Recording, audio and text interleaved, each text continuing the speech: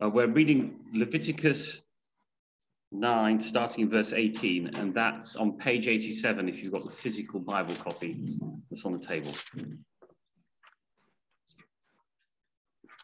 Then he killed the ox and the ram, the sacrifice of peace offerings to the people, and Aaron's sons handed him the blood, and he threw it against the sides of the altar. But the fat pieces of the ox and the ram, the fat tail and that which covers the entrails and the kidneys and the long lobe of the liver, they put the fat pieces on the breasts, and he burnt the fat pieces on the altar. But the breasts and the right thigh, Aaron waved for a wave offering before the Lord, as Moses commanded.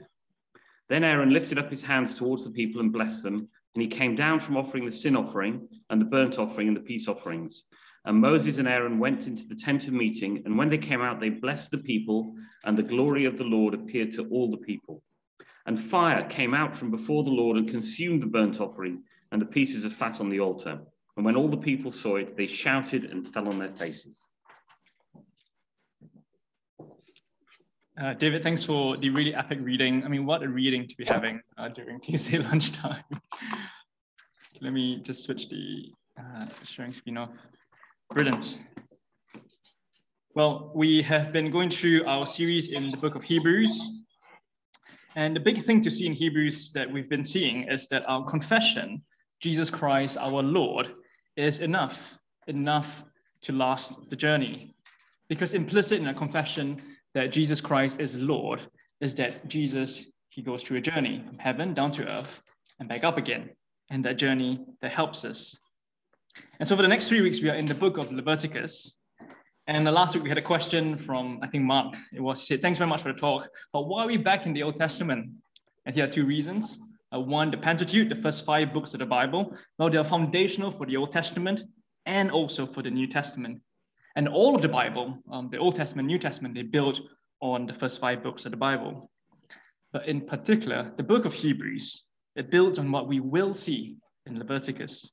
So for the next 3 weeks, we are building the backdrop as to why Jesus had to go through that journey.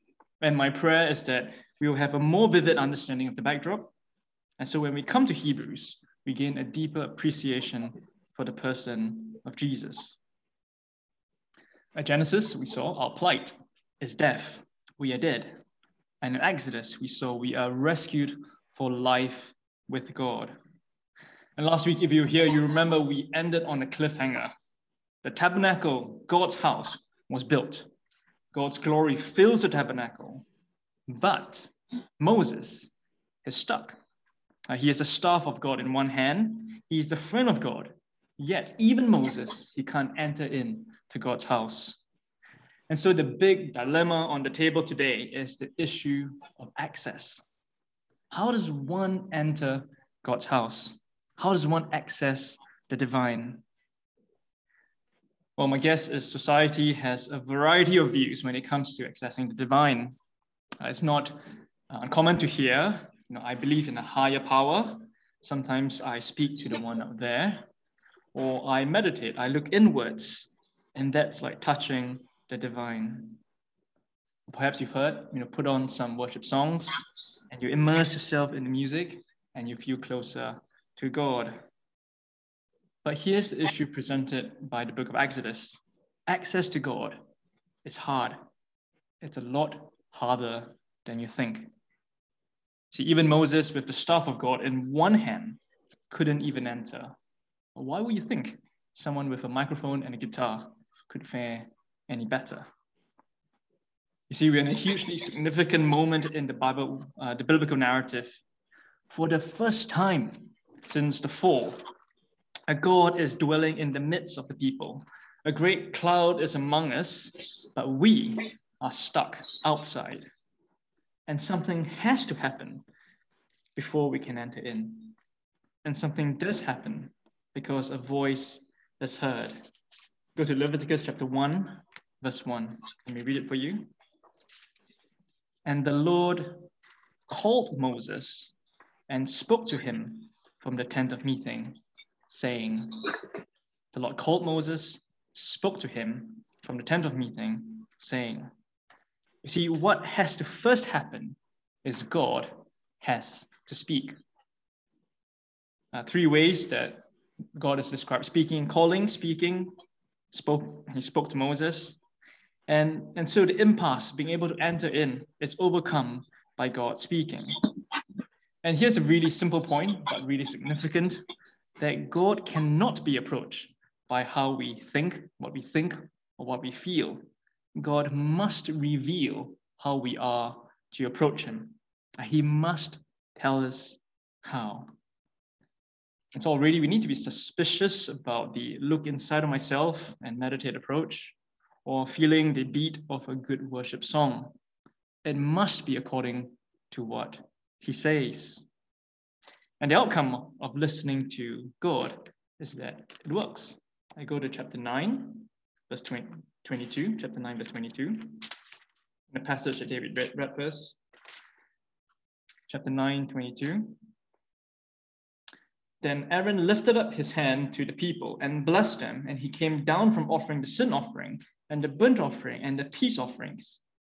And listen, and Moses and Aaron went into the tent of meeting, and when they came out, they blessed the people, and the glory of the Lord appeared to all the people. We need to pause and sense the drama of what's happening here. Moses and Aaron, they enter into the tent of meeting. Two human beings actually given access into God's house. Humanity cast out of God's presence, but now they finally found a way in. But that's not only it. I looked at verse 23 as well. The glory of the Lord appeared to all people. The people, even the people, are experiencing a theophany, a clear view of God. We cannot underestimate the significance of what is happening here. Pop concerts. Imagine the fans going wild when they finally see the Korean band BTS appearing on stage in the flesh. Or fans fainting when they enter into the meet and greet room with Justin Bieber. And so at risk of sounding a bit flippant, it's kind of what's happening here. Finally, there's an up-close encounter as Moses and Aaron enter in, but not with a pop idol, but with a holy God. And so the point to realize is there's something that's happened between chapter 1 and chapter 9. It works in chapter 9, there's access. And so what has God said in chapters 1 to 9? And here's the overall structure of chapters 1 to 9. Chapters 1 to 7, you see there on the handout, is about sacrifices, and there are 5 sacrifices that we'll look in detail. Chapter 8 is about the consecration of the priest, and chapter 9 is the initiation of the tabernacle system. Firstly, sacrifice. There are 5 types of sacrifices into 2 categories. You have the core package and the foundational package, okay? The core package is the burnt grain and peace offerings, and the foundational package is sin and guilt. And it's a standard order that these sacrifices are done. If you go to chapter 9, verse 15, from 9 verse 15, and he, that's Aaron, presented the people's offering and took the goat of the sin offering that was for the people and killed it and offered it as a sin offering like the first one. He presented the burnt offering and offered it according to the rule. And he presented the grain offering, took a handful of it, burned it on the altar besides the burnt offering of the morning. Then he killed an ox and the ram and sacrifice of peace offerings for the people. Do you notice the order? You have sin and guilt in the first phase, burnt and grain, and then a peace offering. And you might ask why? Why is it in this order?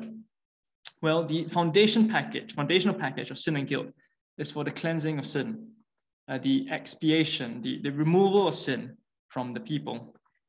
And that must first happen before anyone were to draw close to God. After that, you have the burnt and grain offering. Both of them, they go together. And the way to think about it is an act of consecration. The burnt offering is the core sacrifice. After the removal of sin, it is to consecrate the offering to signify that you are holy. Lastly, the peace offering, also known as the fellowship offering. The animal bread, part of it is offered to the Lord, and part of it is consumed by the people. signifying the high point of the sacrifices, a meal with God, enjoying fellowship with him. So sin and guilt, consecration, sin and guilt, expiation, burnt and grain, consecration, and peace for fellowship. There's a certain logic to the order, creating access to God. Well, next, there are different rites that take place, 6 rites that end with a blessing. I've given you the first one, which is the presentation rite, and the last one, which is the blessing. And maybe let's go into groups, maybe in groups as well on the call. Try to order the rites in the right sort of order. If you need a reference, go to chapter 1, verse 3 to 9, and try to order the rites in the right sort of order. You have 3 minutes, and after 3 minutes, I'll jump back up to see what we've got. What do we think?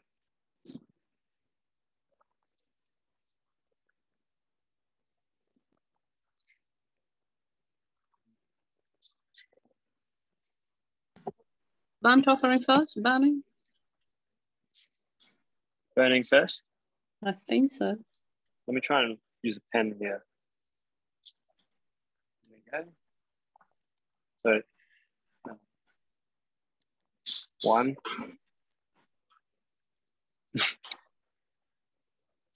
Oh, so what order are we ordering it in? Oh, sorry. I think we're meant to put... Oh, arrange the rites in order. Okay. Do you mean put blood there?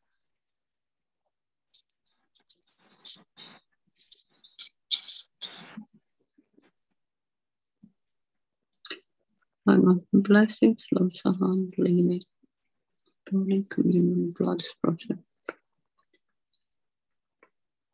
Hand. Lay hand. Hand in. Yeah, hand leaning. Hand is first, was it? Yeah. And then slaughter. You have to slaughter the animal, and then I shall bring the blood splatter. Yeah. Blood splattering. And then you are to skin the burnt. Is there anything about skin the burnt offering? No. Cut it into pieces. Burning. hand cleaning, not lazy. Yes, I think that's right, Steve. Good pick up. Oh, right. Well, that's not number one then. Burning. I shall in the pieces on the wood. That is that. You are to wash the internal organs and legs with water, and the priest is burn all day. So burning is last. Or is it? I think, yeah, but where does the blessing come in then? I think the blessing's at the very end.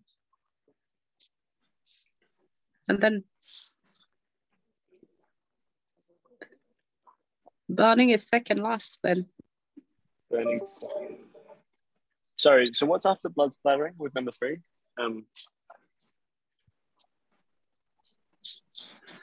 Let's start again. You must preserve. I'm going to jump in there. I can see that online. I see that online. You guys have not gotten very far. It's a trick question. Okay, have a think. Why? What is the significance of each rite? Okay, I'm going to jump in. I'm going to dive right in. So the first is the presentation rite. The second is the hand leaning rite, or the laying of hands on the animal. Thereafter, it is the slaughter. After the slaughter is the burning. After burning is communion. And after communion is the blessing. Blood splattering is after the slaughter. And then burning. Okay, but what do they mean? Okay, what do they mean? The presentation, if you see the presentation of the animal has to be an unblemished animal to the priest. And the significance of the unblemished animal is that it symbolizes a moral or a blameless life. So only the pure, the one without blemish, can draw near to God. How about hand leaning? If you see the description is that they will lay their hands on the animal. And so it is to identify the animal as you. The animal is your vicarious substitute as you lean your hands on the animal. Slaughter. Why slaughtering the animal? Well, it's recognizing that you have a death to die. That's why the slaughter happens. Okay, how about blood splattering? You might have read in chapter 1, there's lots of blood being splattered all around in the altar and the tabernacle. Oh, it's a bit weird, perhaps. Like, why is that happening? And the thing to realize about blood is the opposite of slaughter. So slaughter signifies death, but blood signifies life. And so the two effects, when the blood touches the altar, it's as if one is being in contact with the divine. But the other thing to know about blood is that blood signifies life. So think of it as a detergent or a soap. When the tabernacle is in the midst of the people, their sin is like pollution or wafting up on the tabernacle. And so you got to clean it. And how do they clean it? It's with blood, because blood refers to life, and life washes away death. The next rite is burning. And burning, what happens? There are two features. So when you burn something, it's a picture of utter consecration. The fire is purifying the offering. But it's not only consecration, it's also transformation. You see, as the animal, which is you, is your vicarious substitute, the animal is transformed from an animal into smoke. It signifies humanity's return to the Lord as the smoke ascends into heaven. And so it's as if through the animal, people are vicariously entering into God's presence. Next, you have communion. It's about having a meal with God, a life with God in his presence, and the blessing. People are sent away with God's blessing. Well, okay, that's a lot of detail, I guess, to take in. But maybe we should take a step back. And remember, the question we are asking is, how does one gain access to God? How does one gain access to God? And what we see in Leviticus is that we gain access through sacrifice. It's God-given. The drama of the sacrifice, the extensive procedure, is depicting the opening of the gates of heaven. It is enacting, it's portraying, it's illustrating the smoke going up, entering into God's presence. And so sacrifice is all about access. But that's not enough. Not only do we need sacrifice, we also need the personnel, the priest, and much more briefly, the priest. And the problem with the word priest is that it's quite a loaded term. When we hear the word priest, we immediately think someone in robes with a mitre hat and staff in hand, someone who's quite judgmental, a bit stern looking. But maybe the way to think about priests according to Leviticus is to understand them as a set-apart technician. We've got experts in our fields over here. We need help with some laws, you go to the legal department. You need information about liquidity risk, you go to the liquidity risk department. And most of us here would have an expertise. You have architects, you have marketing, you have debt instruments, you have longevity and others. But none of us here have expertise in slaughtering animals or the protocols of the sacrifice. And that is why we need a priest. And because the priest involves being in God's house, they need to be consecrated. So the priests, they go through a process of consecrating themselves, cleansing themselves before they are in God's presence. So let's summarize. You have the animal, which is your vicarious substitute that ascends into heaven. But then you have the priest, set apart, consecrated to be in God's house, the technician to offer sacrifices on behalf of the people. And so it works. In chapter 9, verse 22, we read that Aaron and Moses, they go into the tent of meeting, and the glory of the Lord appeared to the people. Sacrifice and priest creates access. Well, admittedly, this all sounds a bit strange. You might be wondering, why am I listening to blood being splattered in the middle of my working week? And that's understandable, because all these are ancient practices. But despite being ancient, I hope we see there's a certain logic to it. It's not just a random collection of instructions.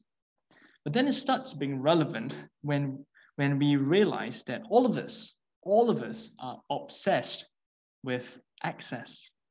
Our workplaces, we are all obsessed with this whole topic of access. You see, we sacrifice much to gain access to influential individuals. The fresh graduates are often enticed by the promise of access to senior management. The senior management, they bend over backwards to gain access to high potential clients. We accept the protocols and the practices so that we can gain access to the right individuals. But the irony when it comes to God is we think that access is easy. And we think that he should listen to us when we need help. We think that we always deserve a hearing, but we don't. You see, because access to God is harder than that new intern in your office gaining an audience with the CEO on his first day. You see, humanity is dirty, unholy, cast out of God's presence. We ought to be blameless, and we are not. Blood needs to be paid.